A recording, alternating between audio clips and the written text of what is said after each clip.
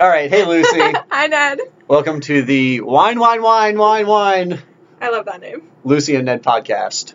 So what are we drinking today, Lucy? The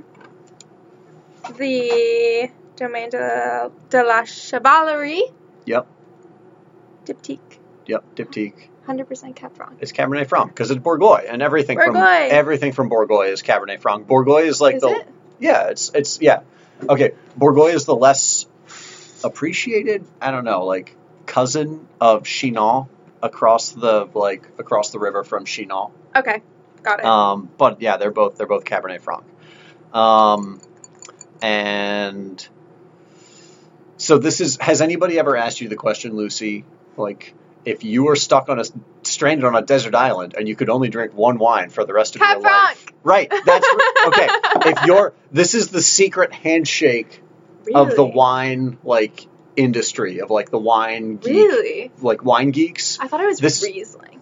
That's so there's three correct answers. When wine geeks meet each other, they ask if you were stranded on a desert island. The third one. Okay, what's the third one? Is it Beaujolais? No. Then I don't know. It's Chenin Blanc. Ugh, there's only three acceptable answers.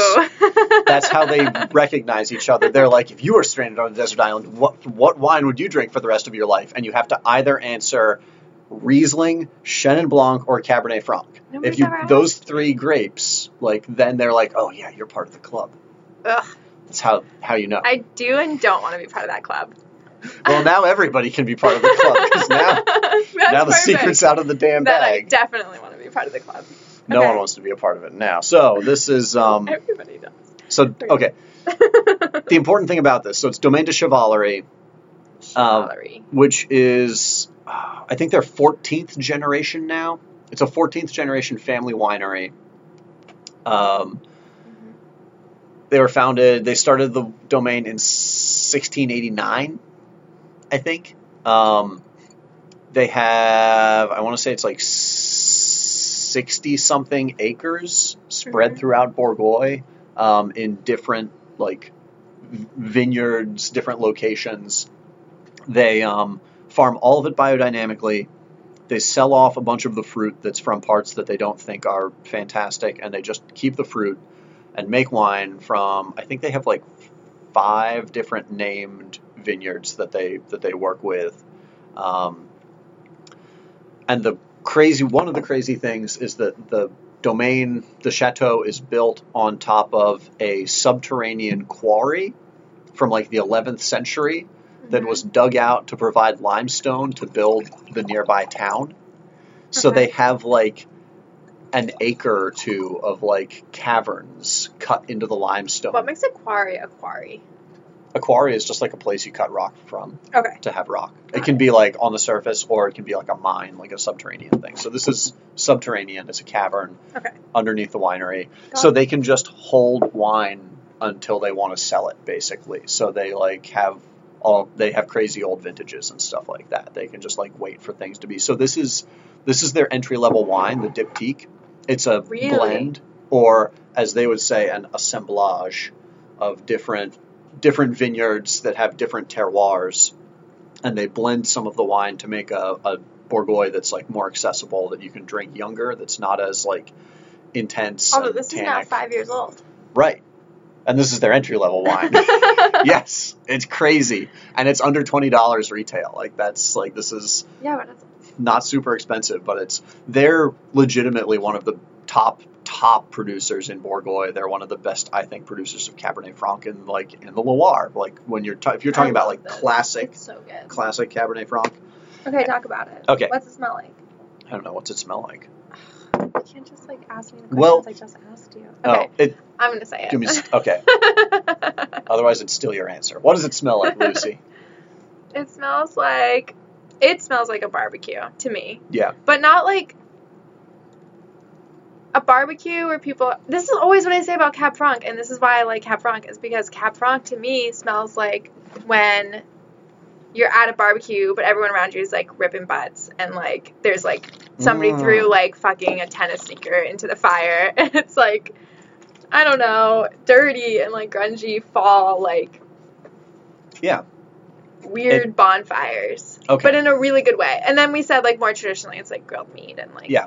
Yeah, like grilled meat, but it's like smoke and like burnt. Smoke and burnt. It's not just like smoke or wood fire. It's like burnt, I love it. Burnt stuff. But that's because this is like, I feel like they would make a man candle that smelled like this. I feel like, you know how they make like man candles that smell like They'd make man candles and like it would sell in Brooklyn. Yeah. Oh but my god. It smells great. We should make a Cab Franc candle. That'd be so good, That can be actually. another business. Okay. Yeah. I'll work on it. Okay. It doesn't just smell like fires and burning tennis shoes, though. Yeah. I get a lot of like blackberry, like black cherry in the aroma. It's like autumn berries, like things that are ripe. That's true. In the once it's crisp and cold out. Yeah. Is this sediment on the bottle? Mm-hmm. Unfiltered? Well, it's unfiltered, and that's because, the wine. So there's like sediment stuck to the side of the bottle that we're looking at here, and that's because it's been in the bottle for like 4 years. So that's so cool, though. Yeah, this is probably like the oldest unfiltered wine I've ever drank. We'll work on that. Aww. But no, it's okay. It's 5 years old. Yeah. I know most wine gets consumed really, really quick. So it smells spicy, it smells peppery, but to me it doesn't smell like green peppery. No, it doesn't. That's a complaint. What I usually think that people talk about with Cabernet Franc, and this is I love that about Cab Franc though. Well, right, but this has got the pepperiness, but it's just, and it's like a tiny, tiny, tiny bit like leafy or like herbaceous. Yeah, but it's so like the Chevalerie wines are exceptionally like sleek and refined, not in a like fancy, annoying, uncomfortable, like I can't think of let me think of like a bad car brand that I think is dumb, that's like too fancy for its own good. Like how Acuras are just rebadged Hondas. I have no idea what that means, but okay. Okay, so this is this Bourgueil, this Cabernet Franc is really like sleek and integrated, but it's just actually really well made. It's not. It's not like walking into a bar and there's some guy who's like overdressed in some really nice fitted suit, and he comes over and he's a sort of like a jerk to you. You know what I mean? And you're like, he's too sleek. He's too like he looks like a douchebag. Like. I don't mean that when I say sleek. Like, this is just really well put together. This is really, really well made. Yeah, it's delicious. Yeah. It's super good. And we were kind of saying that it's, like, crisp and fresh and, like, bright, but also kind of, like, dusty and, like, I don't know. Yeah. Like, it's more interesting than that. It's medium-bodied. Mm-hmm. It has nice acidity. Like, when I drink it, the fruit that I taste is, like, bright, fresh, like... Yeah. Like eating fresh cherries, not like cherry jam or something like that. And then you also get like a black pepper, like slightly herbaceous kind of a thing to it. And there's tannin, but it's totally in line with all of the flavors of the wine, and it doesn't like grab you or hit you in the face. It's just sort of like there in the background and helps draw the wine together. Yeah. Yeah,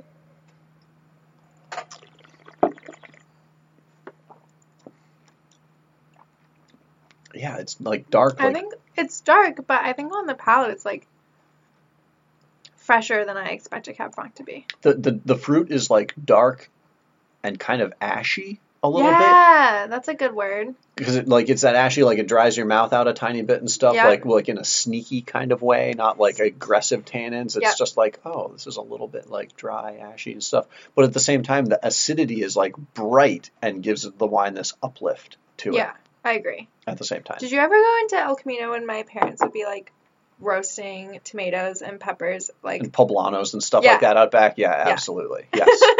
Yeah. Because they would be like making charred tomato salsa. Yep. And they would like on the like big cast iron pans, and they'd have like all of them filled with tomatillos and tomatoes and like poblano peppers. I think I remember them on like a wire like sheet or something. Yeah, totally. like over and over in flame. Yeah, coming out of or out of the oven. Yeah. But it's like kind of like that. Like then they peel them. But if you just like took that and like bit into it, yeah, I feel like that's kind of like this wine. I agree. Yeah, totally. Right? Yes. So good. Yeah. So I visited them in, I forget when the hell it was. It might have actually been like 2014. It might have been like this vintage was when I was there. And so it's Pierre Callot, and then his daughter Stephanie and his son Emmanuel. And Pierre was still there. Pierre passed away like 2 years later, I think, and he was just an awesome like old school farmer who was just really, really, really super excited, I think, about farming and like driving around in his tractor, and like he loved it. But so he passed away, and I don't know, I think people for a little while weren't sure what was going to happen, but Stephanie and Emmanuel have taken over and like have done awesome stuff with the winery, have just kept on sort of like moving it forward. And that's part of why I'm excited to talk about this wine, because it's such well-made Cabernet Franc. It's like very... What do you mean when you say that? So it's, with something like this, like Bourgueil or Chinon, like they're famous appellations with a really, really long history, and this like terroir, and, they only grow Cabernet Franc. So, you drink them year after year, and you start to have this idea of like, oh, this is what Chinon tastes like, or this is what Bourgueil tastes like it should have this character.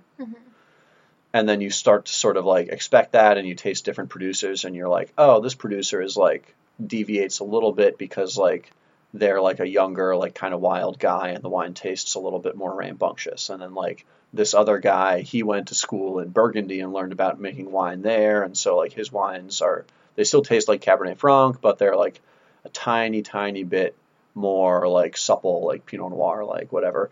The Chevalerie wines just, I don't know, like out of all of the Loire Cabernet Francs, all the Bourgogne, Chinon, Saumur, like Touraine things that I've drunk, like, and all the different Bourgoins, Chevalerie is the real, for me, like, the best example of like what Bourgogne really, really is, sort of at heart. But do you mean that because of like it's a reflection of the terroir? Yeah. Like it's a reflection of like the land that it's growing out of, or like also the people who are making it, and also like what it feels like to be there? And maybe that's all terroir, but like, do you know what I'm saying? Oh, that's a great argument to have. That's another podcast that we should do, is like, what is terroir? Yeah, no, because I forget what, damn it, which winery was I at? It wasn't Olga Raffo, it was a different winery. But I had a long argument with them about whether like the winemaker's personality was part of terroir, and they were like, no, it's not terroir. And I was like, but like, kinda though. Wine, you can't make wine without people. Like the people are, and like the people's culture and history and stuff is part of it. And anyway, that's interesting. I feel like whether you include that or not in Domaine de Chevalerie, like because of how long they've been here, and because they know these different individual vineyards so well that they farm, like each different vineyard that they farm is slightly different, that they make individual wines from. So like one is really like clay, dense, cold soil, and the grapes ripen later there, and the wine is more intense and tight and structured and built for aging. And then like another one is more gravelly, and the gravel soaks up more heat, and so the grapes ripen earlier. Kind of what you're saying is like this is the best example of it because it like encompasses the diversity of it. It encompasses the diversity and also their history, that like they've been here for, whatever, 350, their family's been here for like 350 years. Yeah. Like working on this land and like absorbing the traditions of the place and the wine. And so it's like, you're not just drinking wine that, not to put down somebody who decides to be a winemaker and comes in and like learns and does it, but like you're getting like steeped in tradition. The sort of, the distillation of 14 generations of like 350 years of these people being here on this land, farming it and getting to know it and like becoming a part of it. Yeah. I mean, I'm not trying to like put you on the spot. I guess I just feel like that's something that people like, quote unquote, in the industry say a lot, is like, oh, this wine is a great is like, you know, a paragon of this location or like of this grape. And like, yeah. As a consumer, I guess I feel like I don't always know what that means. Yeah, like what's the value in saying that? Like, or just like, or like if there are so many, you know, obviously there's sort of like a general, like this is what Cab Franc tastes like, and this is like what Cab Franc from Bourgueil tastes like. Yeah. But like, how do you quantify that? And maybe there's not really an answer to that other than that, like you drink it and you're like, this just tastes like being there. Yeah. And like somehow that's kind of the best version of it. But I feel like that's a cop-out. You know, if somebody comes in and they ask you like, what's this thing that is called Bourgueil? Like, what does this taste like? And you're like, oh, this wine that's Bourgueil, this is a very classic Bourgueil. Like that, you just told them nothing. Like Bourgueil, it tastes like Bourgueil. You're gonna love it. Zero value added. Yeah, no, good point. So I'd say like Bourgueil is generally a little tiny bit, I think, more structured than Chinon. Chinon is usually a little tiny bit warmer. And so Cabernet Franc from Chinon is a little bit more like supple and like fruity and voluptuous and stuff like that. And Bourgueil has a little bit more like tannin and acidity and structure. Cabernet Franc from Bourgueil, it should be medium bodied.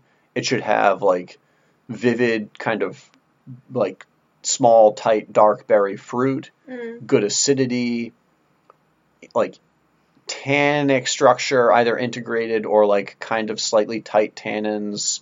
Good ones can age for decades. At the same time, also like this dry, dusty, earthy, ashy thing. Yeah. A herbaceous, peppery thing that's just there in a hint that's like fun but doesn't throw the wine off kilter. Like it should basically taste like the way we just described this wine. Yeah. I think. Okay, so that's like a really good answer. So that's why I would call this. And it's just when you drink this, like all those flavors are all in harmony. They're all really integrated and working together. None of them are like definitely in your face or overwhelming. Just like from drinking it. And that's a hard thing to do as a winemaker. I get it. Yeah. That makes sense. Yeah, and then if I were like a 3-year-old, I'd be like, but why? I'd want to know more. And then I'd be like, I kind of want to be like, but why? Refer to my blog post from 2014 or whatever the hell that was that I went. But just what I mean by that is like, then you have to kind of be, like my brain goes into the place of like, is that because of the person who's making it, or because of where it's being grown, or because of that year, or because of what? And like probably the true answer is because of all those things.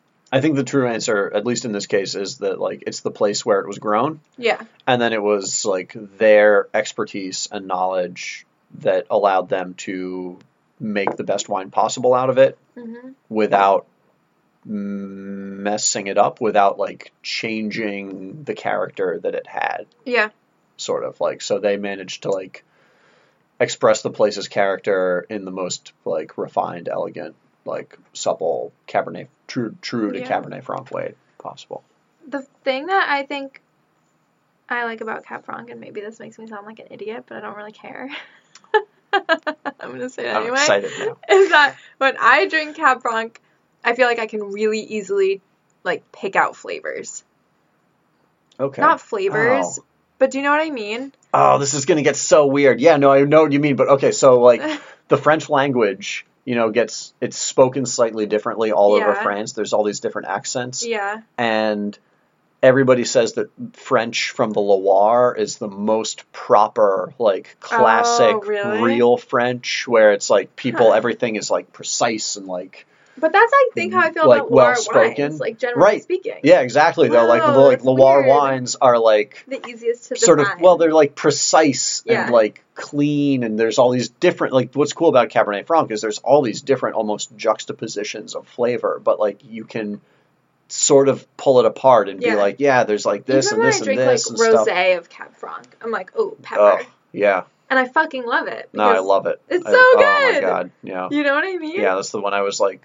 underage. That was the first like wine I really fell in love with. It was like it was a rosé Chinon when I was like 18. Yeah. So good. Oh. But I feel that way too about like Muscadets. Yeah. You know what I mean? I have like less experience with Muscadet compared to like Cabernet anyway. But that's off topic. Yes. But I feel like I like Cab Franc, and I feel like I was surprised to hear you say that about the deserted island thing. Yeah. Because I feel like Cab Franc is like a really good wine if you're like, I want to increase my wine vocabulary or just like feel more confident in tasting a wine and being like, I get this. Mm-hmm. Like Cab Franc is a really good way to do that. Mm-hmm. Yeah. I think, personally. Yeah, I think you're right. And people out there on the internet, world. You should go buy wine from Domaine de Chevalerie because they're fantastic, nice people. They work biodynamically. It's natural wine, but they don't advertise it because this is just how they've always fucking done it. Yeah. Like they don't like promote themselves. They don't whatever. They don't care. They just make amazing wines, and it's not that expensive. So, yeah. This is Lucy and Ned. Wine. You have to say it like that every time. I know. Wine. Yes. Thanks a lot for listening. Bye. See you next week.